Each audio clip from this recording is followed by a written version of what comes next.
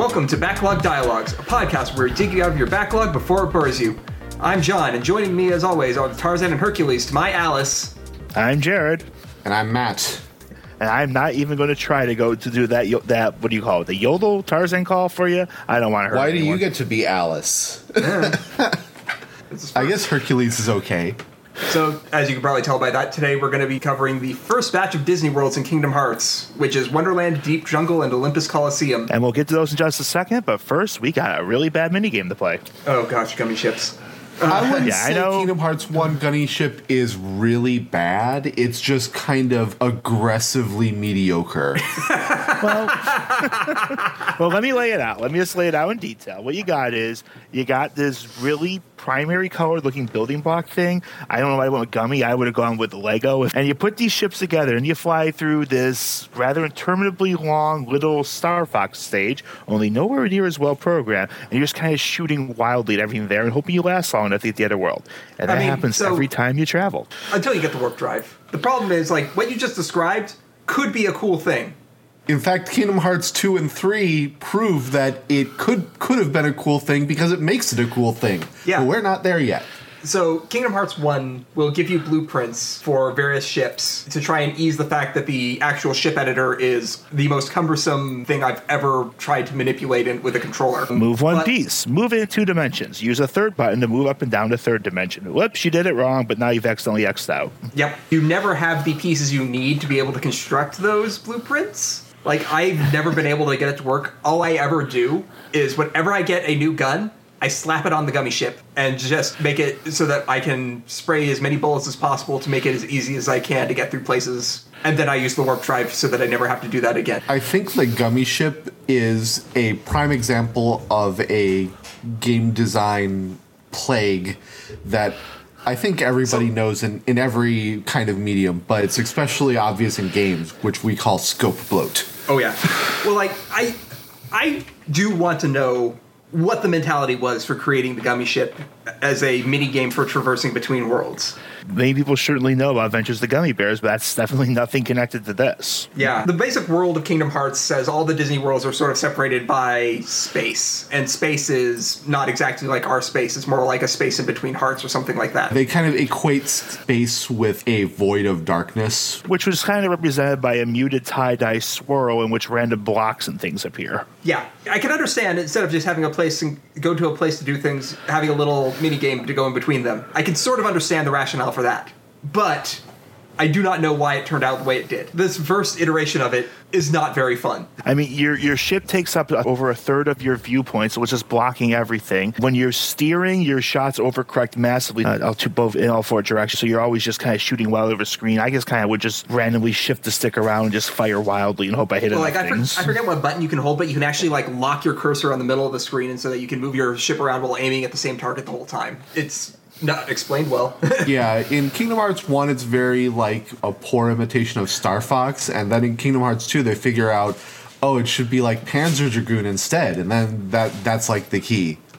Like, Kingdom Hearts 3 is a far way away, but I actually think the gummy ship in Kingdom Hearts 3 is one of the coolest things I've ever played. So, oh, it's extremely cool. Yeah, you'll get to see it eventually, Jared. One. Yep. Not to hype you up or anything, but I do think it is pretty damn awesome. When you start off from Traverse Town, you have 2 paths that you can go on. You can either go up to Wonderland or you can go down to the Olympus Coliseum. And it tells you... Well, I was going to say, you're about to say the difficulty. I'm never sure how fully I agree with that. I guess they're implying that's what the level cap is. I don't actually know if the difficulty stars actually mean anything. The difficulty stars are trying to explain to you, hey, maybe consider going in this order. And so, going by stars, Wonderland has 1 star and Olympus Coliseum has 2 stars. So which world do you think you should go to first? Most people would say Wonderland. And I'd say with hindsight, I want to get there and get out of there fast, so... Yeah, but that's why I go to Olympus Coliseum first. Of course. But there's a reason for that. The first 3 worlds give you new spells when you clear them. I believe you get Blizzard from Wonderland, Cure from Deep Jungle, and Thunder from Olympus Coliseum. Thunder, as it turns out, is the best spell in the game. I can't make it work for me. Maybe I just don't have good sense for how the spells work. I tend to just blast things with fire if I'm using magic. So Thunder will make a big AoE around wherever you're targeting, especially in Proud Mode where there's just swarms of enemies all over the place. Being able to thunder over and over again on a cluster of shadows is one of the best things you can do. Your health is not very plentiful and you take a lot of damage from those things. Fire is better for single targets, but a thunder is better for AoE, and Blizzard just blows. Blizzard only works if you're hitting someone who's weak to ice. That's practically the only time it's worthwhile. Sometimes you get a cluster right in front of you. There's some use because it does that spread shot, but there's so much gap between it. Yeah, Blizzard is sort of like a shotgun, where you have to be close to use it, and it's a little bit of a spread. I mean, much like a shotgun, if you're not in the exact right position, either close or far, you're wasting it. You do it too close, I think the hits kind of overlap, and I think you get like some invincibility frames screw it up, possibly. There aren't invincibility frames in Kingdom Hearts. Yeah, so maybe it's just overkilling. I almost never use Blizzard, so if you use it up close, one guy takes all the hits, and if you overkill him, that means you wasted the rest of the spell. Mm-hmm. But I mean, if you're up close, why aren't you just swinging your Keyblade? Well, that is my main hit. Yeah, Deep Jungle gives you Cure, which is the other best spell in the game. But we will get to that when we get to Deep Jungle. Jungle, you have to go through one of the other ones first anyway, so it's not part of this opening decision. Well, normally on Proud Mode, what I do is I go to Olympus Coliseum first to get Thunder, and then go back and do Wonderland, because Thunder is amazing in Wonderland. We're just going to start by talking about Wonderland. Might as well follow the clearly desired plot flow for, plot in parentheses, I'll say. Yeah. As much as I love Kingdom Hearts, the Disney worlds are always the least plotty parts of them. Yeah. So Wonderland is kind of disappointing in this game to me, simply because I actually really like Disney's take on Alice in Wonderland, but they don't really do enough with it. They don't. They really don't. I don't have the strongest memory of that movie. I know I've seen it, but a lot of gaps there. But I kind of absorbed a lot of it there. And Alice in Wonderland was one of their earlier movies, as I recall. They were really proud of their effects, allowing things like the swarms of cards. I think they call it. I can't remember what type of animation it was. Basically, allowing them to do a whole lot of creatures at once. And just because you got all these wild worlds, you got the Cheshire Cat, you got all the other characters, the Caterpillar, Tweedledee and Dum, all of that. And in the Wonderland world, they cut it to a fraction of that and do almost nothing with it. Wonderland is the first of what I'm going to call chaos mazes. Did you make that term yourself, or did you pick it up somewhere? I have no idea where I picked it up or if I came up with it myself, but it's the most appropriate term for a certain type of level design in Kingdom Hearts. It might be a TV Tropes article name. I don't know. I don't think so. Maybe it is. So basically, with Wonderland, you start by, for those familiar with it, you fall down the mysterious hole, so you're just kind of seeing this sort of swoop down a bunch of random objects, and you land in these twisted hallway, while what I'm going to call annoyingly cheerful Oompa music starts playing immediately. And because Wonderland has one set, you'll never stop hearing that music. Yeah. We have a cameo by the Cheshire Cat in this, but how can you do Alice in Wonderland without the Mad Hatter? I just don't. I don't understand. Get ahead of yourself, but the first cameo is we get the White Rabbit. Of course, that little bastard runs by complaining about his bad time management. Yep. That's always, You get a Cliff Notes version of the Alice in Wonderland story told through some very bad level design. You follow the rabbit, you go through the hallway, and immediately you're fighting new types of shadows. Yeah. There's one type that we skip from Traverse Town, and that would be the fat body. Large body, I think it's called. Right. Okay, large body. Well, basically, they're fat bastards. They look like big versions of the soldiers. They have these really large breastplates on. Their head is very tiny on top of a round body with big, thick arms and legs. They basically are animated with a very doofy look. They're scratching their heads. They're confused. The problem with these guys is they're invincible from the front. They don't attack that much, but when they do, they hurt. But the way you fight them is either by jumping up and attacking them on the head or finding a way to dodge roll around them and getting from behind. They turn around really fast, though. Yeah, and they get angry, and they have they do like a belly charge. It can be really miserable. And then once you get down part to health, they go into berserk mode, and they're just chasing you. Is Wonderland also the world where they introduce the various spellcaster heartless that we face? I call them the magic bells, and I think you at least get the red and blues. And these, I have a hard time remembering these guys' names. You look them up; they're all music terms, like Red Nocturne, Red Nocturne, Blue Rhapsody, And then in later worlds, we'll also get Yellow Opera and Green Requiem. I mean, they're basically shaped like little bell guys with their heads cracked up there, and they have tiny chicken feet underneath. They float around, they shake, and they cast spells of their colored elements. Yep. It's kind of Final Fantasy-ish because they look a little bit like black mages to me. Yep. Mm-hmm. They make me also think of Flans because they're there to remind you how elemental weaknesses work. Or you just hit them with your sword. Always hit it. There's very few times hitting with magic key sword is never a good choice. I feel that's almost a mission statement for the game. Yeah, I mean... all things to be solved with key sword. Yeah, frankly, for an action RPG, that's usually how you want to design the game. Most solutions should be use sword on object. I mean, even though it's an action RPG, you have your little menu you're selecting from, so I see. Mm-hmm. At this point, you should already be starting to use your quick menu for any spells that you want to use quickly, so you don't have to key down to the magic menu and select the spell. Yeah, Kingdom Hearts is kind of a very no-frills action RPG in terms of gameplay so far. Yeah. They start adding more and more with subsequent games, but they kind of use the side games, the portable games, in order to test out what works and what doesn't in their battle systems. Most of the encounters that you get into in Wonderland are like just swarms of a lot of little guys, maybe with one big guy showing up every now and then. And they tend to come in waves, so you find here's one thing that frustrates me most about Kingdom Hearts 1: you can't interact with any object if there's enemies on the screen. You can't open treasure chests. You can't try to click on something just in between to rush it there. All use options are completely sealed and replaced with attack. And since these enemies can just keep coming, you can find yourself feeling really stuck. So after you go through the tunnels, next you find yourself in what they call the Bizarre Room, kind of the set piece. If anyone remembers Wonderland, I only remember bits of it. The big thing in it is the talking doorknob. Yep. And that was an actual doorknob and not just a jerk. So yeah, the Bizarre Room is a room that you're going to keep coming back to in this world, which is what makes it feel so chaos mazy in this particular case. Like, not only is this room like the big set piece room of the world, there are different doors that you can go into that will change the gravity in the room. So you go in through one door and you'll be on the wall. You go in through one door, you'll be on the ceiling. You have to remember which door is which if you want to actually solve all the weird little puzzles that are in this stupid room. I think there's two things that kind of defined a chaos mage that we didn't quite talk about that Wonderland definitely has in spades. And one is the idea that the textures do not assist in identifying where you are very much. You kind of have the busy, nasty to look at textures on the walls and on the floors and stuff like that. Yeah. And also just the fact that it's kind of labyrinthine because it's hard to get the visual cues to understand which door goes where. Yeah. Wonderland is basically a series of boxes. I mean, that's true of a lot of video games there, but Wonderland is so blatant that it's what Skybox has literally painted on the wall and you can brush against it. And the other thing that Chaos Maze is that the exits don't feel geographically connected. Especially like when you go through the main exit from the Bizarre Room, you come out into this little field that is supposed to be the Queen of Hearts throne area. Is that what it is? Judge room, so. her golf course, or golf cart, I don't know. It is really unclear. It's very small, and it doesn't give a good feeling of what it's actually trying to be. It's got some topiary, you got topiary arch, a couple things like that, so maybe it's her garden. You got this archway, you got some cards standing around, you got the Queen of Hearts in this throne in the middle of the empty room, and then you got a birdcage with a girl in it. Well, isn't Alice not in the birdcage yet when you first walk in? She's on the stand. Oh, right. Yeah, so this is actually a courtroom where we just put the stand and a throne up there and nothing else. Yep. It is an extremely bizarre decision.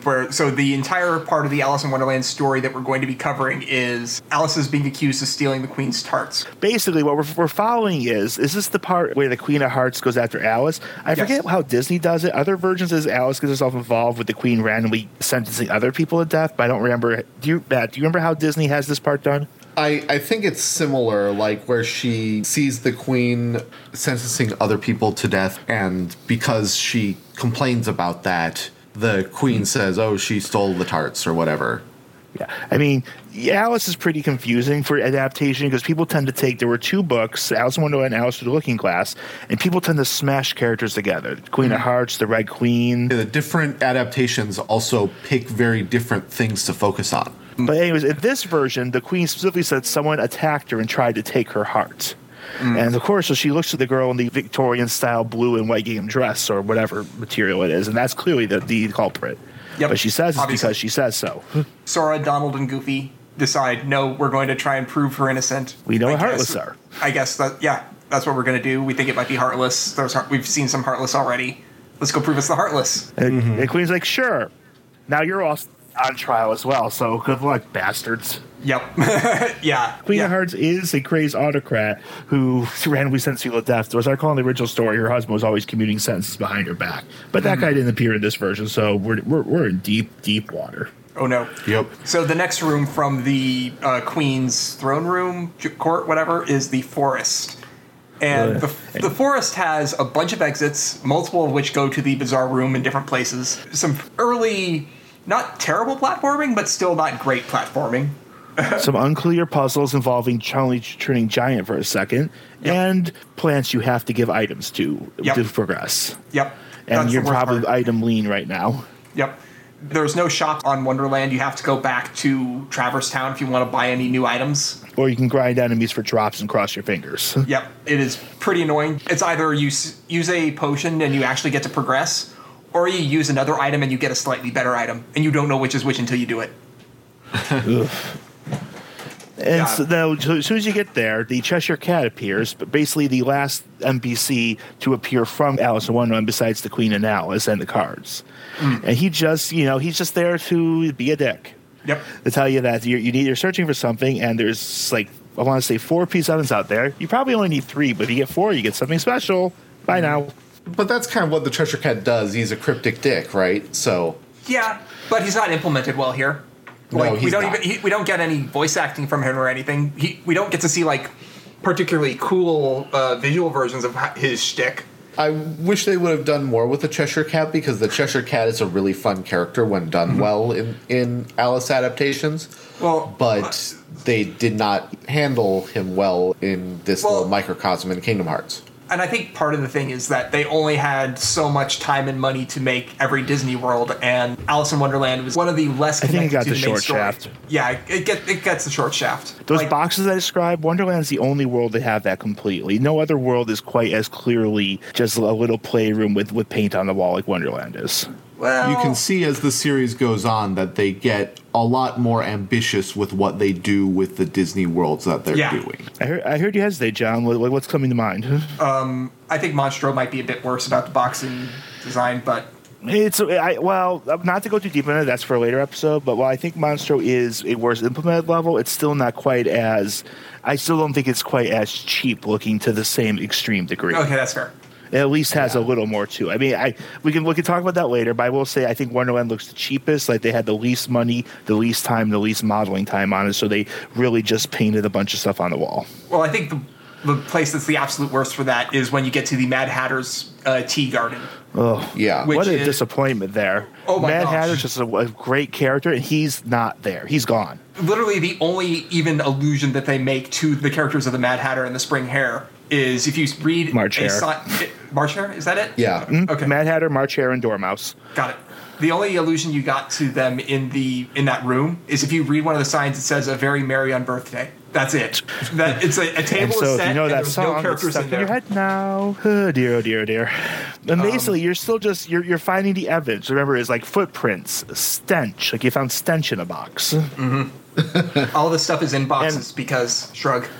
And I think what you find all 4 pieces doesn't automatically give you Blizzard early. Maybe. I know you get some before, and I think it's like early Blizzard. Otherwise, you get it later in the fight there. And again, like Blizzard's the shotgun, so it is what it is. And so to make a little bit of a long rubbing against trees as you jump against them story short, you find all the pieces, or as many pieces you want to, and you go back to the Queen. And again, what happens next is in character, but I think it's kind of frustrating from a gameplay standpoint. The Queen's like, I can't look at all this evidence. I'm going to throw all this evidence in one piece in 5 separate boxes, and then you're going to choose one at random. Basically, what will happen is once you choose one, you get either a silhouette of a Heartless Shadow or Donald and Goofy. I love no evidence they left behind on this spot. Yep. But either way, Is there regardless of what you get in the box, you still have to fight the entire Queen of Hearts army. Yeah, it's like she's like either she accuses you or she says she doesn't care and she still attacks you. You have to be up a tower while a bunch of cards that you can only knock them down and they eventually get up again keep swiping at you. Yep, that fight's really annoying. I don't like it. Now Alice was in the birdcage. I think she was put in once you went out to get evidence. Yep. And then you go out and you say, fine, a curtain's put in front of her. once you find out the cards, page opens and Alice is gone. Yep, Alice is completely missing, and that is the last we see of her for quite some time. And world over. Not yet. We still have one more fight. Oh, yes. Story over. Trickmaster. Yeah, but before we can actually leave Wonderland, we have to fight Trickmaster. I think I was trying to skip past him possibly. Trickmaster is the second big heartless boss. I'm gonna give Darkseid a pass because he kind of keeps appearing after the guard armor, and Trickmaster is one of my least favorite bosses. So how would you describe Trickmaster? Trickmaster is sort of like, what are those toys you make by folding strips of paper over and over again into a spring shape? I don't know if they have a special name. I don't know what they're called, but I do know exactly what you're talking about. We used to do that with, the perforated edges of dot matrix printer stuff. Yeah, exactly. Imagine that. You would say paper springs, yeah. Yeah. Imagine those as arms and legs for a weird cylindrical heartless. Well, is that his arms are distinctly zigzag paper. His legs are like two pieces of long strips. Each of them is it's like the bones separate halfway up the knee. And his head looks like 5 heads of shadows in black and red just stacked together in a little circular chest. Yep. And he carries around a couple big bowling pins and he throws them at you. Want to know the other reason why you want to get Thunder early? Because it's really good against Trickmaster, because it hits from above. Yep.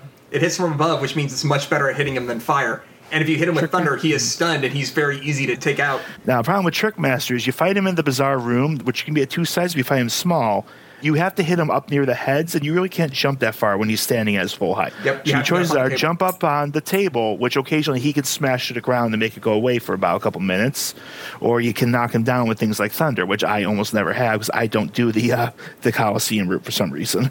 Well, maybe you should next time you play, if ever. Oh, I'm sure I might sometime in the future. Yeah. But yeah, unfortunately, once you get Trickmaster down, I think this turns out to be one of the weakest Disney worlds. Like they barely even pretend to have a plot. Fortunately, our next world is a little bit better. There's one last thing that happens though when you beat Trickmaster. Oh, go ahead. You wake up the doorknob, he's yawning at you because man, he's sleepy. Yep. And inside his mouth there is a keyhole. Inside of the keyhole. Well, we don't even see it. He opens his mouth wide, so where it gets there's only his key, it's yanked forward, shoots a laser's mouth, and you vaguely see a keyhole outline and a clicking lock sound. And does the Navi Gummy pop out? Yes. Yeah, so then a little piece pops out. It's a nice, colorful piece like your ship, and you're like, what's this? I think it's a gummy. What's it do? No. Yep. Yeah, it's a very unceremonious end to the world, and it doesn't make a whole lot of sense or connect to anything. And to be clear, while some world have plot later, side quests to that, this is the end of Wonderland's plot. The Queen, she's yelled at everyone to go find Alice, and that's the last you hear from her. She just sits there in her little court throne garden room, sulking for the rest of the time. And we won't see Alice again for a very long time. Let's leave it at that. Yep. Wonderland is mostly worthless in terms of plot now. And man, imagine how much we love this game that completely trashed the second major set piece of it. Well, I mean, it doesn't put the best foot forward, we'll say. Honestly, for me, like Kingdom Hearts 1 was okay, but I've always liked the Kingdom Hearts parts more of Kingdom Hearts than the Disney parts of Kingdom Hearts. Same. I want Kingdom Hearts to start, please. Please let Kingdom Hearts start. Only several more hours. Oh my gosh, many more. But let's at least, be a little friendlier here. And I think I would say if we go on the next world, we definitely have a much more positive feel there, even if it is very simple as well. Oh, yeah. Well, they put a lot more money into this one because they actually got a few voice actors. Yep. And they actually made a little plot for this and some lines and stuff like that. Next up is the Olympus Coliseum, which is the first one I go to, and you can either go back to Wonderland or you can just swing around and do Wonderland last after you get Cure from Deep Jungle. And while the name may make it sound self-evident, just point out this year is what we have is Disney's Hercules. Yep. Which was one of the more recent Disney movies at the time Kingdom Hearts 1 came out. Well, let's see. What year was Kingdom Hearts? Kingdom Hearts 1 was 2002. The original Hercules cartoon was 1997. So you're talking within 10 years. It was late 90s. It's probably I would say is probably one of the closest movies to the temporality of Kingdom Hearts. I can think of only one other one that might be close. Hercules is probably by far the closest full world that we see. Yep, and it's actually the one that we're going to be visiting the most across the entire series. I liked Hercules at the time because I was, in my mid-teens or so when it came out, dating myself a little bit. But, I never got the feeling that it was one of the more beloved Disney films. Like, people liked it, but I never felt that it got, like, say, the fandom of Peter Pan or something like that. I like it and respect it, but I do think in terms of fan reactions, it's definitely kind of a B tier. Yep. Sanitizing Greek mythology is a pretty tough thing to do. Well, Yeah. and just what they do is they basically turn Herc into Jesus. Yeah, I mean, Hercules is no longer and I remember even critics at the time making fun of it. No longer part of the fair. He's the very legitimate son of Zeus and Hera. We very much do not talk about any swans. There are no horny swans here. No, sir. And that's not even forget mention that they decided for a villain. Let's pick the guy who really just has a bum rap, Hades, and let's just make him the devil. He's the devil. Yep. He's got flaming hair. He's got big fangs and sallow teeth. Tartarus is no longer just like a dour realm. It's a place where he's just this evil psycho blasting ghosts for fun. And he's voiced by James Woods. Appropriate. I said, if anyone wants to skip that topic, please go ahead. James Woods is kind of a douchebag, I guess. Yeah. But he also, I guess, killed that role. I mean, he did really well in it. I'll say that. You can't deny that. The role they gave him of a big, bombastic, slightly fey-coded character, I mean, I feel like he is acting a little bit, I don't know the right word for it. He's camp. Hades is pretty camp is the word I'm going to use. I mean, a lot of Disney villains kind of have that camp coding to them. But that's one of the big criticisms that goes against older Disney films, that a lot of villains are outright queer-coded. Yep. Part of that is because of the Hays Code? It's not. It was the Hays Code movie or comics. Either way, whatever it was, it said that you could not depict homosexual characters in a positive light, but that also meant you could make your villains gay. Hades isn't quite. I wouldn't call Hades that far. He's very Vegas, is the term I would use there. He's bombastic, light, and goofy with his mannerisms, but he kind of goes for spectacle rather than folk camp. That's kind of why I'm struggling to describe him there. He's definitely there, but it's more like he's a showman in many ways. Like, if you want to go completely crazy, he'd almost describe Hades as a drag performer without any of the extra elements there. Am I going over the line there? Because that's kind of what my brain ended up there. I would say that Hades is not as queer-coded as some of the Disney villains that receive the most criticism, but I do kind of see where you might think that he's the whole bombast, and he kind of has like a little bit of a diva complex going at times. Well, I went with the wrong word. Diva's much better. It's also kind of sad because, like, compare his design to, say, Zeus in Disney's Hercules, which is basically just like the Christian god.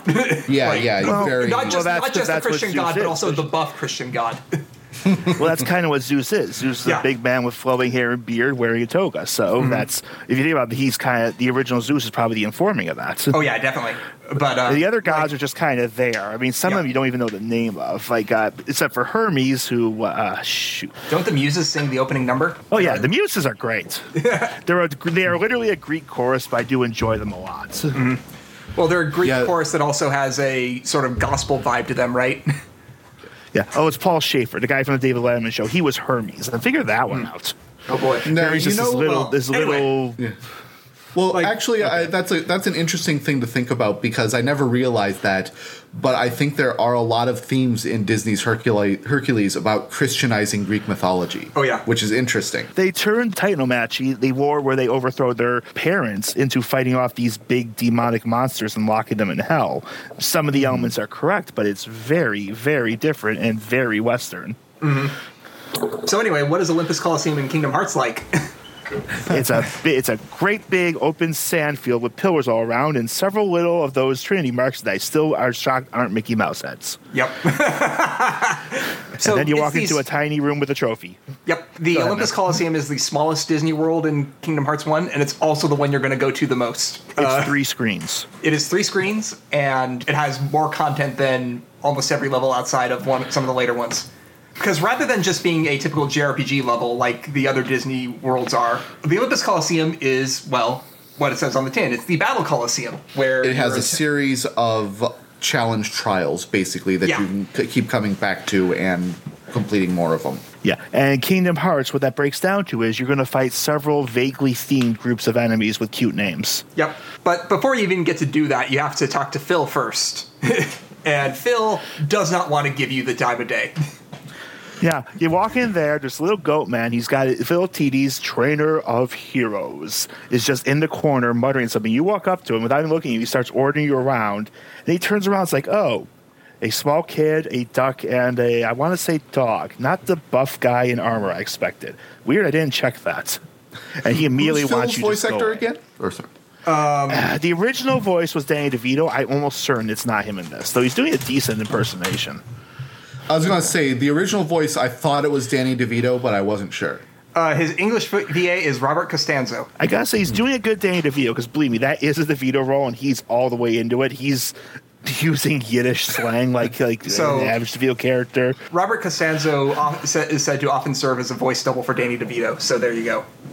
I believe it based on because he he sounds was- good for it. He was the voice actor that they got for Phil in the Hercules animated series as well, so that's probably why they tapped him for this as well. Man, they made some some weird choices of series that turned into animated series. You know, there's an Emperor's New Groove one. I did not. Was it good? Because Emperor's New Groove Well, was it great. had its couch gag, which always was Eastman and Kronk going down their little ride from it, and there was always different things would happen. So figure Nice. that out.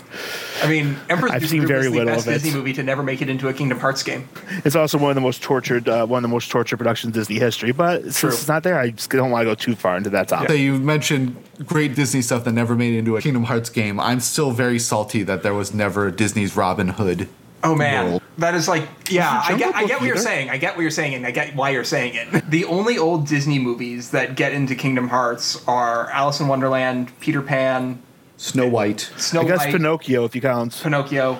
The big ones. the Dumbo ones that- appears as a summon. Bambi's a summon. but there's like no representation for Robin Hood. There's no representation for The Jungle Book. Renaissance really gets the big push there, huh? Yeah. The Disney Renaissance. Yeah, and also Disney continues to want to push more and more recent stuff with later Kingdom Hearts games. So basically, Phil, Yeah. as you said, Phil doesn't want to give you the time of day. He basically tells you gets to get out there. It's like, you guys ain't heroes. It's like, no. Or what is it? 3 words, you guys ain't heroes, or something like that. I think he actually saves that after what he makes you do first. It's like, he's like, this tournament's only for heroes. Like, he's the hero. Goofy's like, but Sora's the hero, recognized by the Keyblade. Yep. Good job keeping that world border. In order to test out your hero-ness, you have to do a barrel smashing mini game. Oh, yes. We need to play barrel pinball. Yep. Point is, you're smashing these barrels, and if you hit them with the final of your Keyblade combo, since it's flying through the air. So the trick is, on the harder levels, you hit them into the groups further away. Yep. And you have to get it done in a certain amount of time. The first one is pretty easy to get it done in the right amount of time. The second one is quite a bit harder. That's where you need to master the pinball skill. Yep. You need to basically, like, this is actually a little bit of a diegetic tutorial. It's trying to teach you a bit about angling your attacks a bit better. So you And do all Heartless that. behave the same way. Yeah. You apparently clear out Phil's leftover barrels from, I'm assuming, the party he had last week. And now you done what he wants. Like, that's great. Good job. You're not heroes. Go away. Yep. So That's just a screw job. Yep. This is where you would get the Thunder Spell, though. You technically only need to do this when you're doing what I do, which is you go in, do that, get Thunder, then go back and do the other levels. But going on from there, you're not a hero, but the devil sure wants to let you into the tournament. I mean, here's what we say about Sora. If there's one thing that's both a virtue and a flaw for Sora, is he's really, really willing to not judge people by their looks. And the flaming-headed evil devil man snickering you from the shadows, I'll give him a chance. Yep. Seems legit. Well, And he's like, Hades is also just sleazy enough to make it work. Like, Yep. oh yeah, I'm totally your friend. You know, he switches between carnival barker and used car salesman when he talks to people and Yep. trying to go doing it. You're just caught in his pattern. But here's the strangest thing. This is apparently a hero tournament. Hades has a ticket that Phil accepts as completely legitimate. And apparently Final Sure. Fantasy characters are also allowed in the tournament because guess who's talking to Hades? Oh, that's a little bit later. You go in there, you give Phil the ticket. He's like, I know what I said, but I guess I have to bow to Ticketmaster. Yep. And then you Ticketmaster's remember the king of all things. in this tournament for heroes, you now fight a bunch of Heartless. Yep. Apparently, Who gave them tickets? Probably Hades.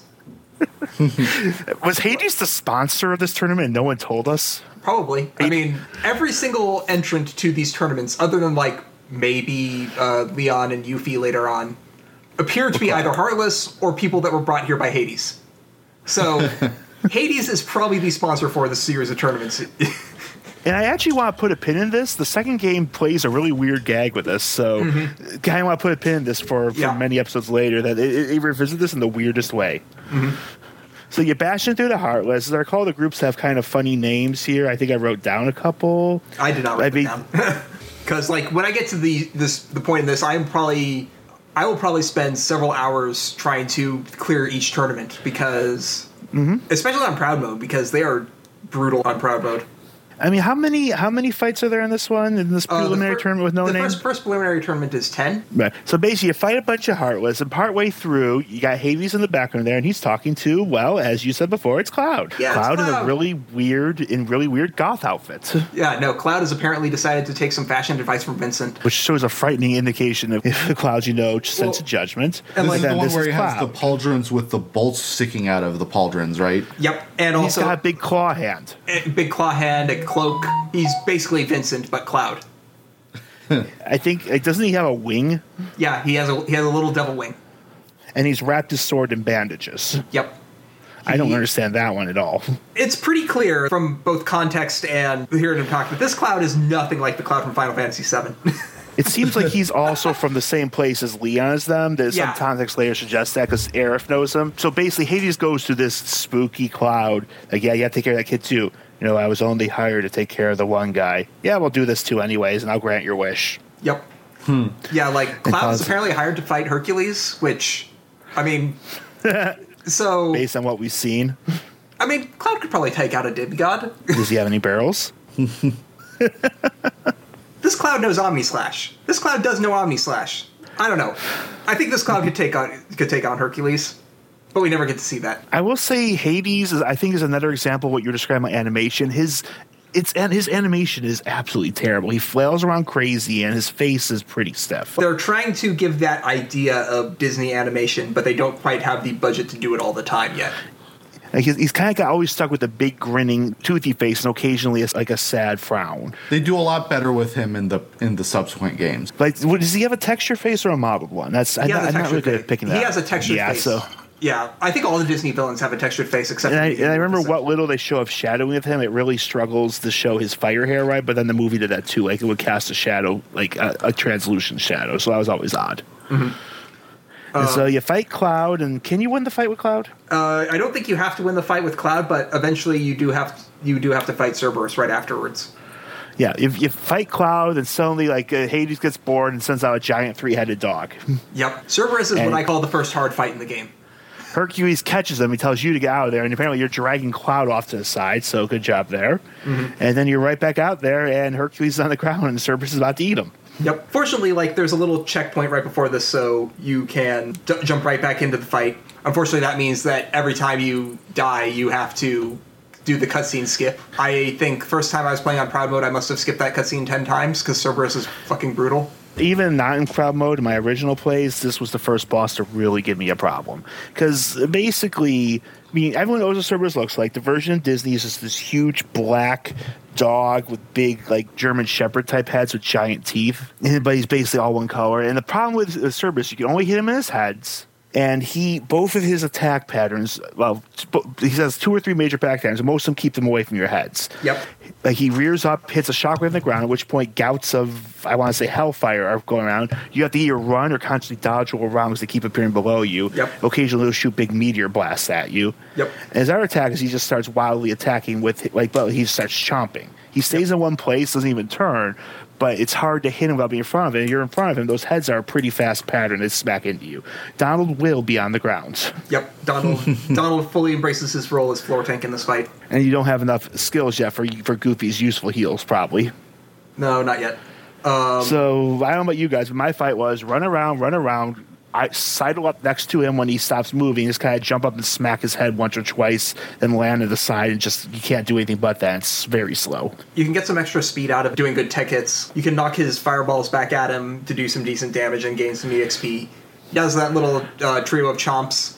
If you time your sword attack right, you can tech hit that and then get in for a few more hits. You can get on his back, which is probably the only safe spot in the entire arena. Yeah, but it's almost impossible to hit him from there. Yeah, that's true. But that's a good place to get to if you just want to, wait things out a little bit and try and find a good opening. If you jump ahead, you might hit his head, but he'll fling you off him, like, with the momentum, and then you're in front of him, and that's not a good place to be. Yep. Yeah, you usually only want to be attacking from the sides. He is really tough. And the funny is, the main thing of the toughness is, once you know his patterns, the most thing likely to kill you is impatience. Because he's not too hard to dodge once you know a different pass, but unless you're really good with the tech hits and things like that, you're only hitting him a couple times. He has a lot of health. Is what's going to kill you is you're going to try to reach in for a few more hits and suddenly, pow, he smashed you. Also, I don't think you have a new Keyblade yet at this point in the game. Nope. Yeah, I think the first Keyblade you get is in the next world. And the Kingdom Key, well, a fine, okay choice during the early stages of the game, is still not that great. And if you haven't changed your path, you don't have Cure yet. Yep. Boy, we're making this sound like a nightmare, aren't we? Yeah. That's just silent with fear. In the early game, you really do have to rely on the potions. I think we've covered most of it. Unfortunately, I think Olympus Coliseum is an interesting area in this game, but they don't do as much with it as they could. Yeah, it doesn't have much of a story because it's just a battle arena for fighting a bunch of Spartans after this. Yeah, once you finally beat Cerberus, he's knocked down basically, and Phil's like, okay, that was a good job. I'm going to call you junior heroes. Sure, you defeated a monster that there's only one of in the entire world that guards the entire underworld. That's good for grade 1. So, and there's no more tournaments for right now. And we haven't sealed the keyhole for this yet, but don't worry, we will do that. Well, as long as we know what a keyhole is. Yeah. And as we leave, Herc completely rips credit by going over to Phil. It's like, I'm the one who beat up that dog first. They just finished it off. It's like, yeah, okay, buddy. Yep. Yeah. And Hades starts complaining about Hercules while Lilith is just staring at him. Yep. So the next place you'll probably end up going to is the Deep Jungle. Now, it's a place that's just clearly marked on the map, but as you approach it through the gummy ship... Cutscene. You get a small little kind of cutscene. It's more just dialogue boxes where Donald and Sora decide to fight over control of the gummy ship. Basically, Sora's like, oh, another planet, let's go there. And Donald decides that there is absolutely no reason to go to Deep Jungle. I think Donald's judgment is there. Oh, yes. Okay, fine. As you, the omniscient player of the game, knows, this world is not going to be worth it. But he basically assumes that looking at a planet from up in space, he can tell that the one person he's looking for, and theoretically people the kid's looking for, whatever, Donald doesn't give a crap, can't be there. So let's just keep moving. Because, stopping in the place with the hedge maze and in the Coliseum were clearly much more fruitful choices. Oh, yeah, absolutely. Yeah, Donald and Sora just decide to have a big old fight, and the gummy ship crashes. Crash the ship. Yep. It's way more fun intro to a world than either Wonderland or Olympus Coliseum, even if it causes a lot of annoying complications. Yeah, to start with Deep Jungle, just at the moment, well, it is still another world with its own plot. There's very little connection there. It at least feels like it has a full story. It's the first world to really have a story, for better or worse. Yeah, though. Because what we are in here now, we haven't mentioned is the 1999 Disney's Tarzan film, which is another one of those. Copyright Edgar Rice Burroughs estate. And that's the one that was more recent than Hercules. I knew there had to be one. Yeah. Yeah, and that one is another weird choice to me because this, I think, is actually one of the least popular Disney films out there. Of the ones that people consider, let's say, main Disney films, like we're not talking Home on the Range and Brother Bear here. For fans of those movies, I apologize, but people really do like to treat those ones as bottom of the barrel. Tarzan's kind of the low end of what we call the mainstream ones, and I will say a lot of that comes down to 2 words. Phil Collins? Can you guess? Got it in one. A lot of people don't like... Phil Collins has a lot of people that like the crap on him. I don't really have an opinion, but it's there. So we have here Tarzan, which was another one. I've only seen Tarzan once, and for Disney, that's pretty rare for me. It is a movie that made some interesting choices, from what I recall. But, I questioned the dreadlock look. Maybe, again, I don't know, is that my place to say? It just seems strange there. There's a lot of decisions that they made that are... Tree surfing. Yeah, they turned Tarzan into a surfer dude. And There's no way of getting around it. That's what they do. Yeah. He's just free soloing off these incredibly slick trees. Apparently his feet must be covered in the most horrifying splinters in existence or a thick layer of algae. What's your pick? It's just Sonic the Hedgehog grinding. But he's not running, He's sliding. He's not even wearing shoes. He is on his bare feet sliding down a tree. Ow. And these trees just have infinite up and down vines and loops. And And I'm sure they made it. I thought this is just a wonderful visual, and it is kind of fun to watch one or twice. I will say, of the worlds, this is the first world to take an approximation of the movie's plot itself. But first, Sora wakes up alone in sort of a treehouse that looks like it was like half a crashed object, which it was. Yep. The treehouse was like what implied what Tarzan's parents lived in for the original Stranded Jungle before they were killed. Okay. So it's That's kind of what it is. it's a really distinct site there. He doesn't really go there much anymore. But it said that they were attacked and killed by the leopard. It immediately jumps on your ass. Oh, yeah. You have to fight a leopard. Yeah, actually, I think it's not a leopard. It might be a jaguar. Eh. Oh, I'm bad with big cats. It is a big cat. Leopards have the rosettes. It's Sabor. It's Sabor. Sabor. Got it. And Sabor was the cat that killed Tarzan's parents in the movie. He fights and kills the leopard. Whatever. I think like halfway through the movie, it's kind of like his rite of passage of man before they deal really with the human plots completely. All I know is that he is a recurring mini boss in Deep Jungle. Yeah. And really, he's just this cat that pounces on you repeatedly, has a slightly bigger health bar. Every time he appears, he's not that big of a threat. So Sora, I think the ape man helps save Sora from the cat again. And he goes up to him and says, like, well, I'm looking for my friends, Donald and... Nah, fuck those guys. Have you seen my friend Riku? Yep. Yeah. Almost Sora, that tough. Yeah, Sora decides, fuck the people that are on my ride, and I'm just going to start looking for Riku on this deserted planet. Well, I'm going to give him fair. And 5 minutes ago, that ride, they just crashed into this planet, almost killed him because the other guy was being a jerk about it. So This is true. I'll give the teenagers some slack. And also Sora wants to find his boyfriend. I understand. And Tarzan, who speaks in broken but understandable English uptime, says like, oh, I know where your friends are. They're in Ape Sound. I'm not going to try and put it. Yep. And so, yeah, Sora is completely convinced, oh shit, Riku's here. If only this guy knew the one English word I needed. Damn it. Well, time to tree surf. Jump out of the tree house to the ground and you do a really quick tree surf out into another map. Yep.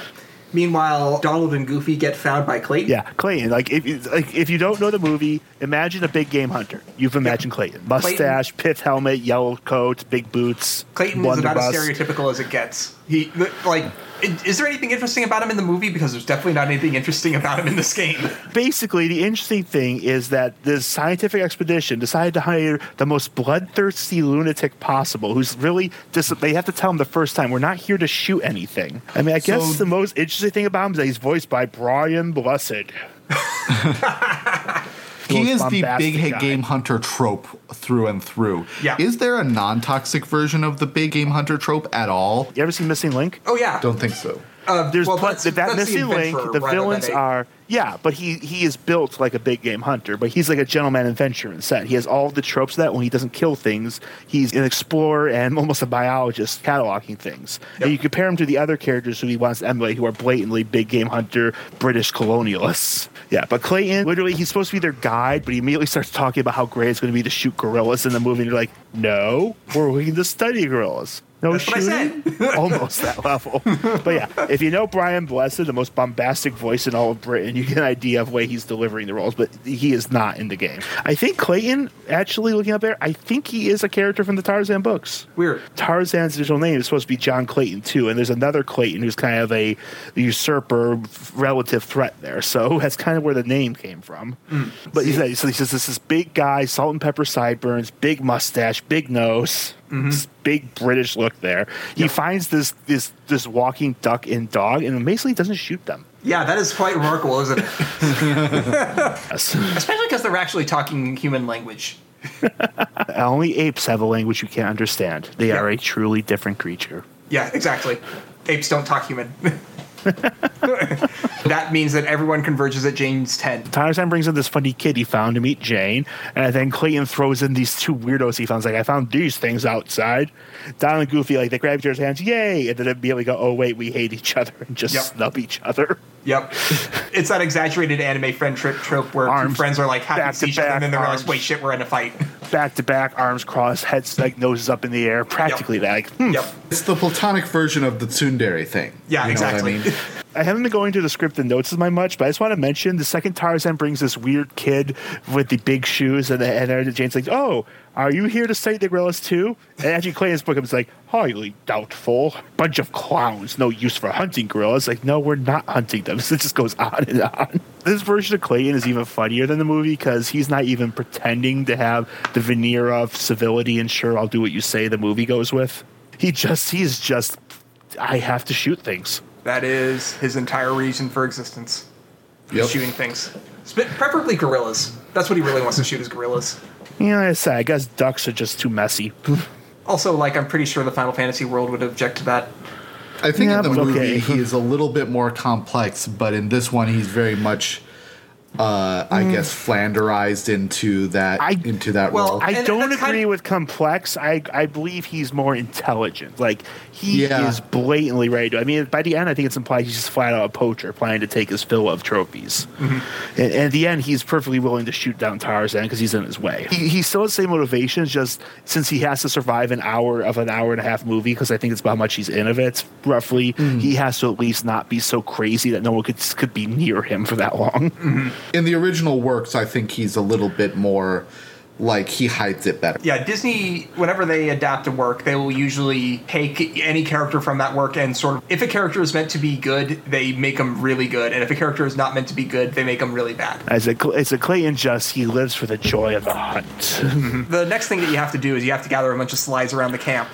Yeah, like Jane's like, okay, so I'm sure my friend somehow knows who your friend who I've never heard of is, but he doesn't know the word. Let's show him random slides. Clayton stomps out of the tent. He just goes out there and he guards a tea set. It's like, let's get some fucking class in here. He's just standing in front of a tea set set up on a table outside the camp, which is kind of controlled chaos with stuff scattered everywhere and a few tents. So he doesn't want to deal with you at all. He just wants to be ready when there's damn tea ready. As I recall, they had the Mrs. Potts and Chip adapted to a regular tea set for that movie, so that's the only appearance of something that looks like Mrs. Potts and Chip from Beauty and the Beast in Kingdom Hearts 1 is Clayton's tea set. So you're jumping around, you're just finding these slides here, and let's see, you show Tarzan, I think, a slide of dancing.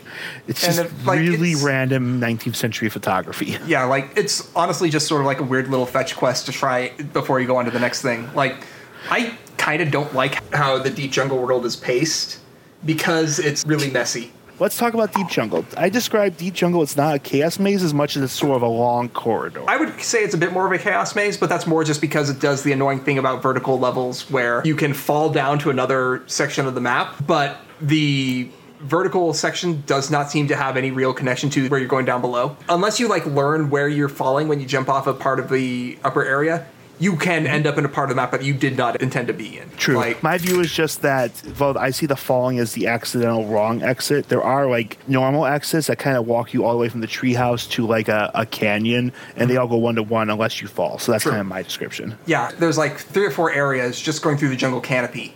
Most of them you can fall down. And unfortunately with the camera controls in this game, it's pretty easy to fall. And also there's even a section where you have to go swinging from vines, which, hey, yeah, it's Tarzan level. Yeah, I'd like to swing from vines. That sounds fun. But can you implement it okay? I don't like the vine swinging very much.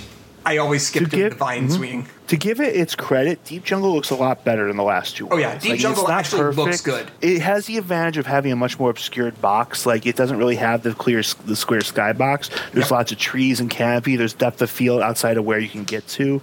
So it's definitely a step up there. But the platforming does the tricky part. When I was first playing this game, I got stuck on one part of the map because I forgot there were exits other than falling out of the canopy, so I couldn't find them. This world not only is bigger, it feels a lot bigger because of the fact that they got a lot more ambitious with the scale of the levels, and the skyboxes are a lot more obscured. It feels like you're more like you're in a jungle. Yeah, this is the first level that it feels like you start seeing sort of the formula of semi-good Kingdom Hearts level.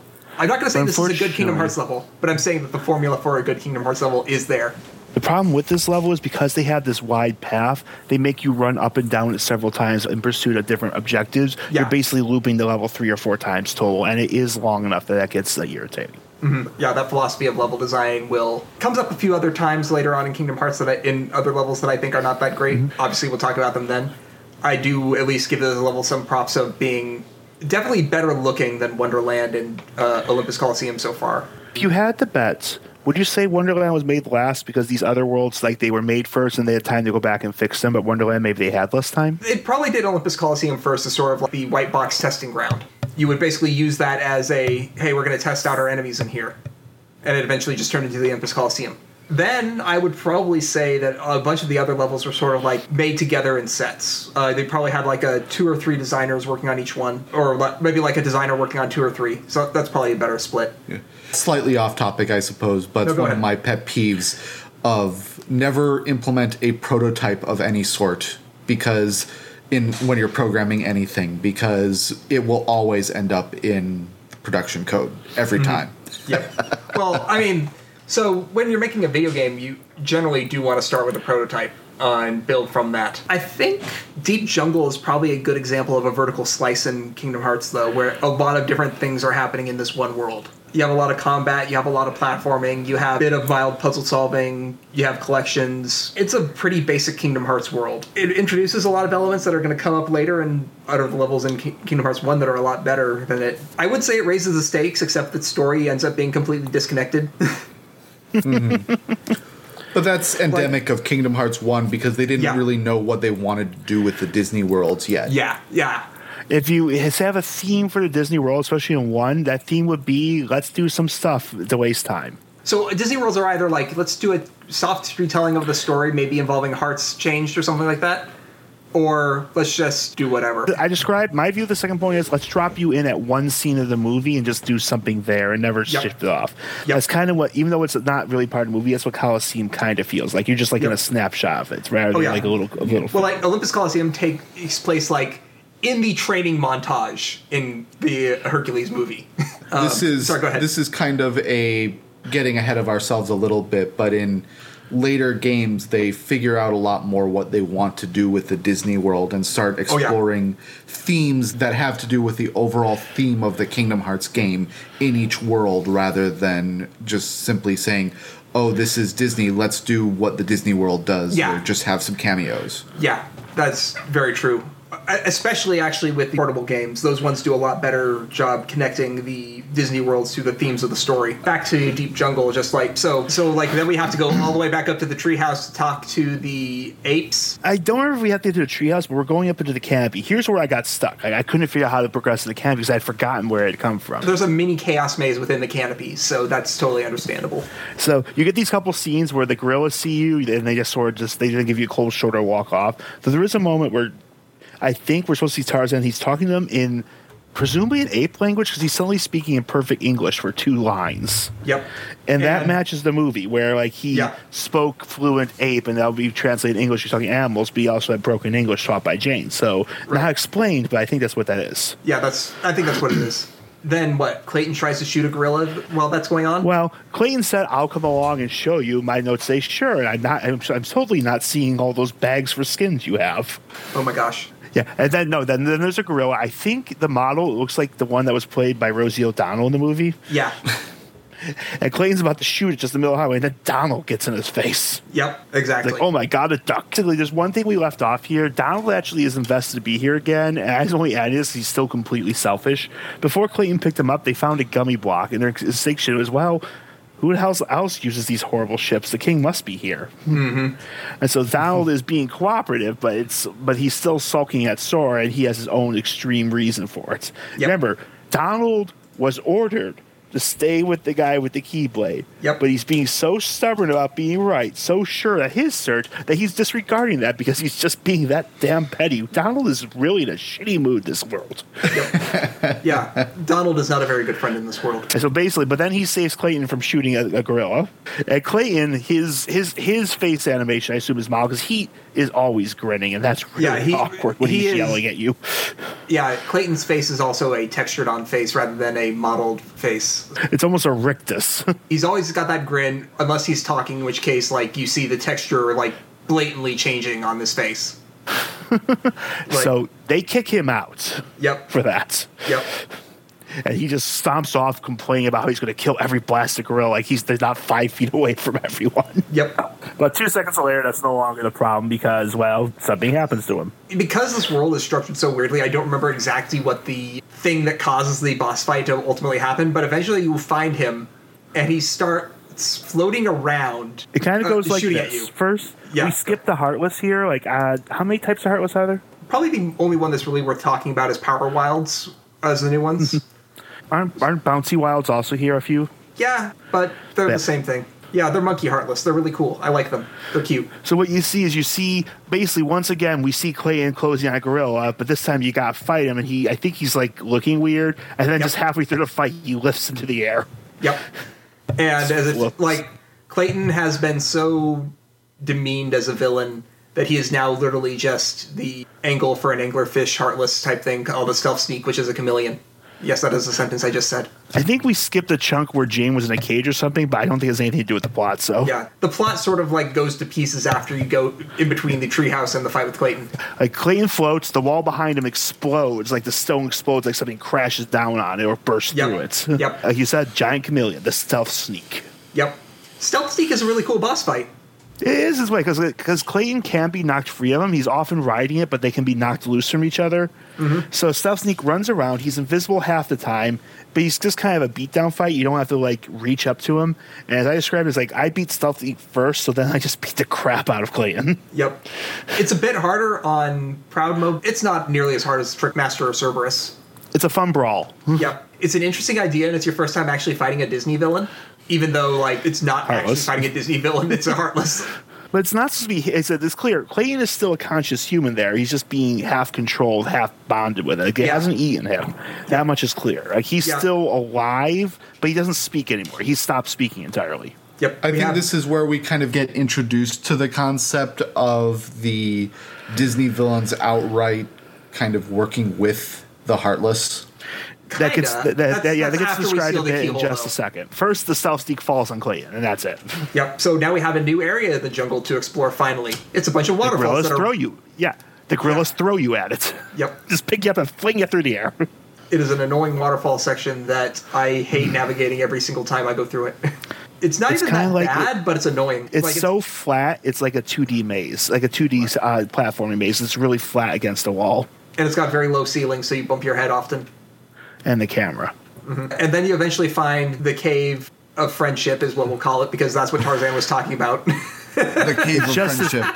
It's just this peaceful cave, and Tarzan's like, friends here, ape noise. Jane is like, oh, ape noise means heart. He means your friends are in your heart.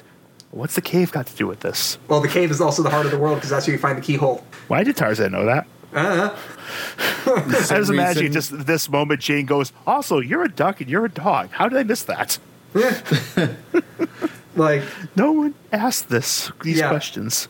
Like, this is another Disney World that sort of like winds down weirdly because once again you seal a keyhole, you get another Navi-G, and you're not sure why. And then the Rosie O'Donnell gorilla seems to flirt with Donald briefly. I think kind of just sort of like came up to him and all but sort of like pushed up to him slightly. So it's still something that's weird in the game.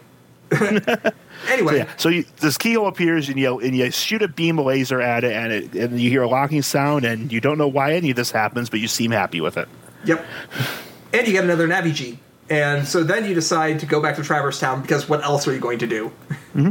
And I think do you get the Jungle King here? Yeah, you get the Jungle King here. It's the first keychain. Yeah, the first extra keychain that is actually really good. So the Keyblade has this weird little feature where if you put a new keychain on it, it completely changes its form. And, I mean, I'm from Buffalo. I have a keychain that's a buffalo wing. What would that do to a Keyblade? It would give it a pepper spray effect. That's my guess. Oh God. Oh no. Yeah, I spray him with Frank's hot sauce. Wonderful. Frank's Red Hot. Yep. Yeah. That is the name of your Keyblade. If with the buffalo. I would call it the anchor bar key. I would call it the anchor. The bar anchor for the anchor bar where wings were invented. Ah, okay. And so, by the way, again, we skipped something because apparently we just don't want to talk about Donald this time. Yeah. Both him and Sora are so touched by the friends are your heart that they make up at that. Yep. They do both. And then you get cured. So. Yep. And now we get to check in with the villains right after that. Yep. We get Maleficent. Yeah, I'm trying to remember who starts talking there. I mean, Maleficent already was telling Hades he was kind of a moron. Isn't it Maleficent and Hook here in the sequence? Let's just go to the name. Oogie Boogie asks why the hunter had Heartless there. And I think it was Jafar who was saying, I think it was actually Mufasa saying, or one of them, whatever, I can't remember. So it's like, well, the hunter was so dark, you lured him there, but he was just too tasty and not good enough at controlling it. It's a weird situation. We're watching you and not doing shit. In this next chunk of worlds, we're going to start getting to villains who actually know what the hell is going on. Most dangerous kind of villain. Yeah, Hades did, but Hades is incredibly lazy and self-centered. He only wants to kill Hercules. He'll do other stuff if people ask him to, but he doesn't care. Yep. He seems like he's clued in, but he doesn't care. Yeah, exactly. Well, I think it's because he's a god. He's the god that you can't fight death because death eventually wins. So he's perfectly content to be picking his fights there. And he just if they offer him something useful, he'll listen, but then he loses interest. He's very easily bored. Yep. So that's also sort of like a little preview of what's coming next. Next, we're going to be dealing with villains that actually kind of know what's going on. But to even get to them, we have to go back to Traverse Town. We've run out of worlds, but got a new key item to show the Cid that someone suggested. Yep. So we show the Navi Gummy to Cid, and Cid decides that, do we need to find one more? This is sort of like the conclusion to the Traverse Town story. And so, it's short, but it's also like the first time we really get to have Riku doing anything in the story. The story finally picks up a tiny bit before it gets put down again. I will say this is probably a good time to mention Merlin. Oh, yeah. Basically, once you Merlin go back to Traverse Town, you can actually do this. You're prompted to do this after you have one or two spells. I forget how many. Donald tells us there's someone in Traverse Town who can help train us on magic, I believe. Mm-hmm. And Merlin's found. He's in Traverse Town. I want to say his area is an offshoot of the 3rd district. Yeah. Offshoot of the 3rd district, you have to use the fire spell to get there. There's this little underground cave with a lake in it, and the only way across the lake is these stepping stones that shift back and forth just enough to be annoying. Yep. It's way less annoying once you get Glide, but that's quite a ways away. Yeah. Anyway, so you go in there, it's an empty room, and then Merlin shows up from the Sword in the Stone. Yep. I think that's one of the only instances of what is that, like Silver Age Disney? Bronze Age Disney? What do you call that? What do you call that sort of cheaper age of Disney? Because the Golden Age was all the early stuff. The Disney Renaissance was the 90s. Right. No, that was 89 to 99, basically. They really didn't have that. There's not as strong a delineation there. It's just the Renaissance was when things really rose again. Right. And things got rough. If you were to look at the movies there, Peter Pan was 53. Sleeping Beauty was 59. From that point in, things start getting a bit more prosaic. Sword in the Stone 63, Jungle Book 67, which then was traced over to animation Robin Hood 73. And then you kind of got the middling section from Winnie the Pooh, Rescuers, Fox and the Hound, Black Cauldron. Wasn't Rescuers Don Bluth? It was Disney? Nope, Rescuers was Disney. Rescuers and Rescuers Down Under. Huh. I thought that was Don Bluth. Well, here's the thing. Bluth was one who worked on it. That was when he worked for Disney. Because remember, that's where Bluth started. Yeah, Bluth eventually broke off from Disney to do his own stuff because he was angry at how Disney was doing things. Yeah, I guess that makes sense. I didn't actually know that bit of history of Don Bluth. It just seemed like I know both of those movies, and it's like, those seem like Don Bluth movies, not Disney movies. In 79, Bluth and a group of 10 other animators broke off to make their own studio, so there was kind of an exodus there. He worked on Robin Hood, Winnie the Pooh, and Rescuers, and even did some of Pete's Dragon, which that's a crazy one. Oh, wow. I had no idea he worked on Robin Hood. I guess that makes sense now that I think about it. I always thought, Don Bluth movies had, a certain something that made them interesting in a way that a lot of Disney movies were not. Which is interesting because Robin Hood is probably the cheapest, lowest budget movie they ever tried to make. I don't know if in true money, but in attempts, because a huge chunk of it is traced animation from Jungle Book. You can actually go back and one-to-one it, the dances, the character designs, specific motions. They traced chunks of it because they were so broke at that point.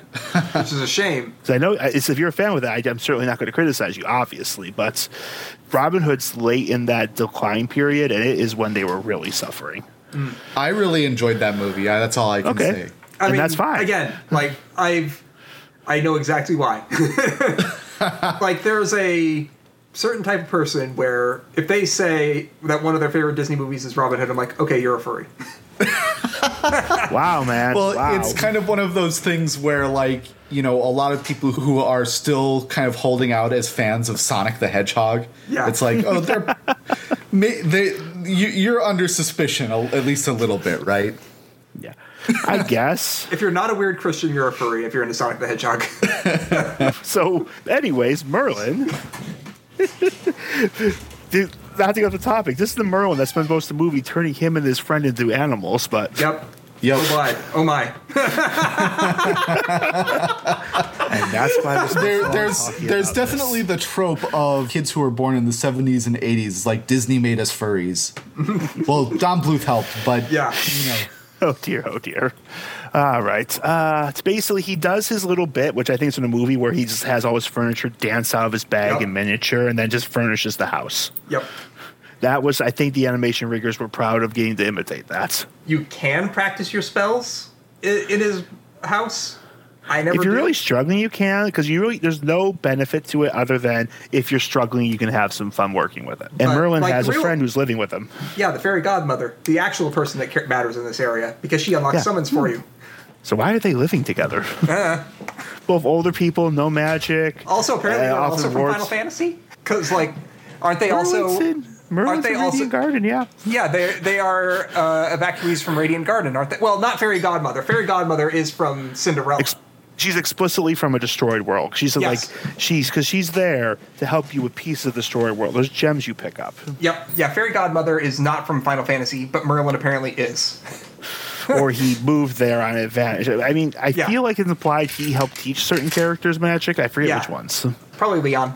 Do we get the 100-acre wood here, or is that... Oh, Yes. yeah. But we're not going to talk about it yet, because the best time to do the 100-acre wood is when you have all the pages. The 100-acre wood is either a really schizophrenic series of mini games that you do every now and then, or you do it all at once and you actually finish it. I think there's some plot indicating that Merlin was sent to Traverse Town by Mickey. Maybe. I think don't there's know. some plot saying that, but I'm not sure. But yeah, It also so basically kinda the 100 doesn't matter Acre all Woods that is much. there. If you go into 100 Acre Woods now, there's nothing you do but talk to this vaguely cheerful bear, wondering when he's going to vanish into nothingness. Yeah, we should probably mention that the 100-acre wood is a storybook world where Merlin just has the book and he's like, this is a magical book, and if you find pages, we can put together, say we can revive his friend's world or something like that in the book. Yeah, that sort of like establishes a idea that worlds in Kingdom Hearts don't necessarily have to be other worlds within that. It can also be just like, oh, this book is a world. That's weird. And there are going to be other times where that kind of idea will crop up again in very weird ways, especially in Kingdom Hearts 2. But if you go into now, all you get is Pooh's there, but he can't remember anyone and just assumes he's going to disappear soon. And he's like, oh, it's nice meeting you. Like, And that's freaky. yeah, no, Pooh is on some shit if you go in to talk to him now. Don't go in to talk to him now. We'll talk to him He's later. a little bit depressing. Yeah, a little bit. At least you don't meet Eeyore yet. That would be like, oh. I don't know. I always liked depressed Eeyore. now. Eeyore was the only Disney character that made sense to me when I was a kid. No, but I'm just saying, like, if you think Pooh was slightly depressing at this point, Eeyore would be like, whoa. Yeah, I know. I guess I've been left alone, as expected. Something like that. I can't do Thanks any for voices. noticing me. What you can do now is one thing we've gotten, we ignored, you've actually gotten some new Trinity marks. Like first we could, what was the original one you can do? Red. And what's red let you do? I think it lets you break through barriers. No, because that's the one you get that lets you advance here now you're that right. you're back here. Yeah. Blue is first, and blue basically just- is you all, like all three of you just jump. Yep. Blue is jump and you make a chest. Or make some odd items fall. Something like that. But now you picked up charge, which down runs forward into something, and you actually smash into them, Yep, it's a very- obliterating Donald and opening something. Yep, it's a very cartoony run into a wall to break stuffing open. It's great. So you do it It's to my break favorite of open. them. You do it to break open a grate in the second world, and down there in this cave, unaccessible any other way, you find Leon already there. God damn it, he won't tell you how he gets anywhere. Nope. He will not. And Leon has some important shit to tell you, him and Aerith. Yep. Like, so you found a keyhole. Well, yeah, what the hell's that? Yeah. A lot of important information happens in a weird way. Yeah. And it's also, I feel like there's lack of confidence in the writing, because here it goes like, well, what's the keyhole? The keyhole is a letter to the heart of the world. The heartless enter the keyhole and do something to the world. I think that's almost literally his line. And then the world is gone. The Final Fantasy characters don't really know much about the Heartless other than one of the people from their world was researching them. Yeah, that's it. This is the first mention of the important. Yeah, they mention Ansem at this point, and that's the first time we hear the name of someone who is not a Disney character, not a Final Fantasy character, and not one of Sora's friends. Yep. is Ansem important. turns out to be important, as you might expect. Yep. Anyone knows the game is laughing at our understatement, of course. But all we Yes. hear now is like he was their king, a researcher, and he made a special report that helped learn all about the Heartless more than anyone else. Yep. Do they give him the honorific Ansem the Wise here?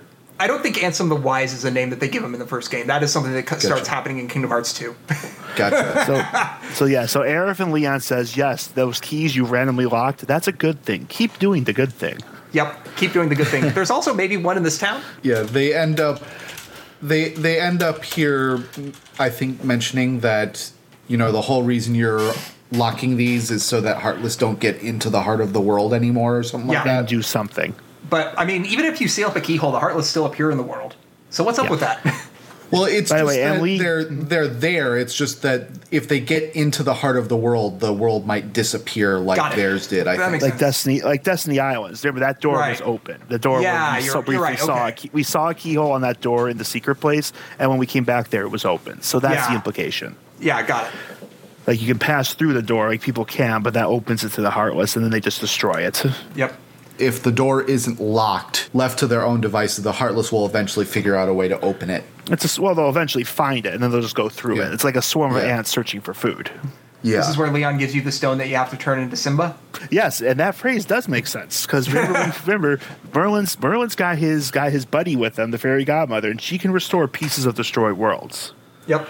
Yep, so Kingdom Hearts 1 does not have a Lion King area, which many considered a shame at the time, but they do have the Simba summon. Simba is pretty strong. I was never very good at using summons. I feel No. like there was too much on the screen for me to track. That being said, I think the best summons are Bambi or Tinkerbell, but Tinkerbell is my favorite, but we're getting ahead of ourselves. And I will say, this isn't just a game mechanic. We do discover later, these summons have some level of personality or knowledge because we run into some of those characters later and they know you.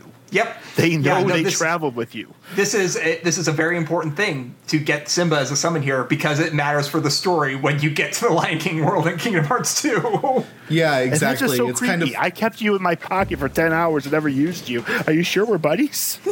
well, it's kind of funny because the implication with the summons is that if you get some kind of remnant of their world, you can call on them. Since their world is now completely gone and they didn't escape it at the time, their heart kind of exists and you can manifest it, and that's the explanation from the summon. They can't kind of like just exist independently anymore. I mean, this is its own little horror show if you want to think about it long enough. So you get Simba, and then you go to Sid. Sid, because you got your funny gummy block to show Sid. And- Luckily, it's a gummy block. Also known as rather than a gummy block, it's actually a key to the next chapter. Yep. The Navi-Gs, and you need Navi-Gs in order to open up a portal to another part of the world. Universe. And we've been doing things out of order because Sid actually gives you Winnie the Pooh's book to give the Merle, and that's you do that. Oh, That's okay. There's sorry. a lot going on. Yeah, here. okay. Yeah, whatever. There's a lot going on, but it's also kind of insubstantial apart from Riku showing up and then complaining about you having friends. Basically, we're clearing the table a little. We're setting out some new materials, and then we have a bit of story. Because after you do all of this completely, Sora has a random vision of Kyrie talking to him when he's in Merlin's house. No one else sees it, so, Sora's going crazy. Yay. And then after you leave Merlin's house, I think, finally you get jumped by a Heartless, and for once you're helpless. And then what happens? Riku shows up with A a badass weird- sword. Yeah, with a really cool sword. I think it's a Batwing. What is the name of that sword again? It has the absolute name you think it would have. I'm trying to think. Isn't it Chaos Eater or something like that? Yeah, it's not quite that. Let's look. Soul Eater. You were very close. It is Soul Eater? Holy shit. Yeah. Yeah. What a That's fucking the- edgelord. That's the one with the eye in the base of it, right? Yep. Well, yeah, and it looks like a Batwing, and it plays the piano. Wait, that's the wrong Soul Eater. The Keyblade that he has, because it is also a Keyblade. No, it is not. not Oh, yet. it's not a It's not. Keyblade? Not yet. Yeah, we're jumping. It turns into one. I'll say that with spoilers again. Sorry about Soul that. We Eater can cut itself that. is not a Keyblade. It's But just this weird yes, ass sword. But it can kill Heartless. Yes. So can Goofy's shield. Yep. Isn't this at this point we kind of learned that Riku has some kind of dark powers? All we know is But- he pops out of nowhere, slashes two Heartlets in one shot. That's really all we Yep. see of his ability. Yep. Gotcha. And then They slow burn. It's like he's like, "Hey, it's nice to see you. Like I saved you. I'm the awesome." Like Riku's like, "Oh hey," it's like Sora's like, "Hey, have you met my new friends, Donald and Goofy?" He's like, "Who are these guys?" It's like, oh, he's friends of you, looking for you and Kyrie. Uh-huh. And he snatches the Keyblade from you and looks it over. It's like, oh, this is a Keyblade, huh? And then you say snatches, is that the thing where he just reaches out and no, he takes it, or he just physically takes basically it. It's off screen. Like Goofy's talking about the Keyblade, and suddenly Riku's holding it. It's like, oh, this is a Keyblade. And then he just basically holds it out of reach of Sora for a couple seconds. Like, yeah, come get it. And then he throws it to Sora, and then suddenly Riku skulks off when you look away from a second, because Donald's saying, I don't want to bring this guy with us, but Riku vanishes very suddenly. And frankly, he seems kind of sullen. So then you go over and we talk to the Final Fantasy guys. Yeah, I think at this point he kind of feels some kind of betrayal that, Sora has new friends and he's not really working towards what he should be working at right now. The scene shows it nice and clearly, sort of subtly, and then 5 seconds later they throw it in your face. Yep. Because you go and talk to Final Fantasy guys, they ask you if you've ever heard of Maleficent. And then Maleficent shows up talking to Riku. Like Riku is outside the house looking at you guys, talking about Maleficent Answers report, and Maleficent's like, nobody likes you, like it's fucking Gollum. Yeah, no, she basically shows up and says, like, your friend has abandoned you. He's found new friends. While you toiled away trying to find your dear friends, he quite simply replaced you with some new companions. Evidently, now he values them far more than he does you. That's what she says. I just want to point out, the first thing Sora said to Riku is that he was looking for him, and he was looking for Kairi and Riku with these other guys' help. Yep. But Riku, master of bad choices and being on his shit, seems to buy into her nonsense. He's kind of being groomed by Maleficent, honestly. Yeah. Oh, God. Yeah. Oh, God. Can we change the definition there? I mean, she's manipulating him, but he acts so willful, it really feels like he's totally believing this on his own, which makes him seem like the most petty, irritable, untrustworthy, self-hating idiot in the world. Alternatively, it makes him sound like a teenager. Okay, yeah, you said it faster than I did. Oh, God. We actually get listeners who are going to get angry responses from that. I mean, a lot of Riku's bad decision-making, I'm like, he is a very angry, horny teen. And he doesn't know who he's horny for, so it's confusing him. Exactly. Pretty much. But I will say, Riku, here's something where I remember I wrote something very specific here. Who am I to argue with the giant green woman with demon horns? Why is it with these horribly evil-looking people and people from Destiny Islands trusting them? I mean, I will say this. She knows what's going on. No one else does. And she's telling him what's going on. I don't know if I would say fully, but I do agree she's more on the ball than just about anyone else we've met so far. So after all this Riku drama, you are basically sent to go find another keyhole in the town, correct? Well, you're told we think it's involved the Gizmo Shop, and you do try to find it. The Gizmo Shop. The Gizmo Shop has one of the most obnoxiously huge waves of enemies you can fight in the game. And the worst thing is you have to interact with several things outside of combat, and like I said, as long as there's enemies, you can't. Yep. And the Gizmo Shop is constantly spawning basically almost every type of heart you face. I think even the wild. You have to turn on something in District 3 by hitting with lightning as well, don't you? You might have to use a Unity mark inside the shop as well. You just got to do all sorts of stuff to rotate the mural in the fountain that's basically across the alley from the Gizmo Shop, like way near the and you have to ring the bell as well. And you ring it. But when you ring it, you apparently piss something off because guard armor comes back. Do you fight guard armor first and then it turns into reverse armor? The opposite armor, actually. Opposite armor is interesting. Yeah, it is the guard armor, but everything is flipped reverse.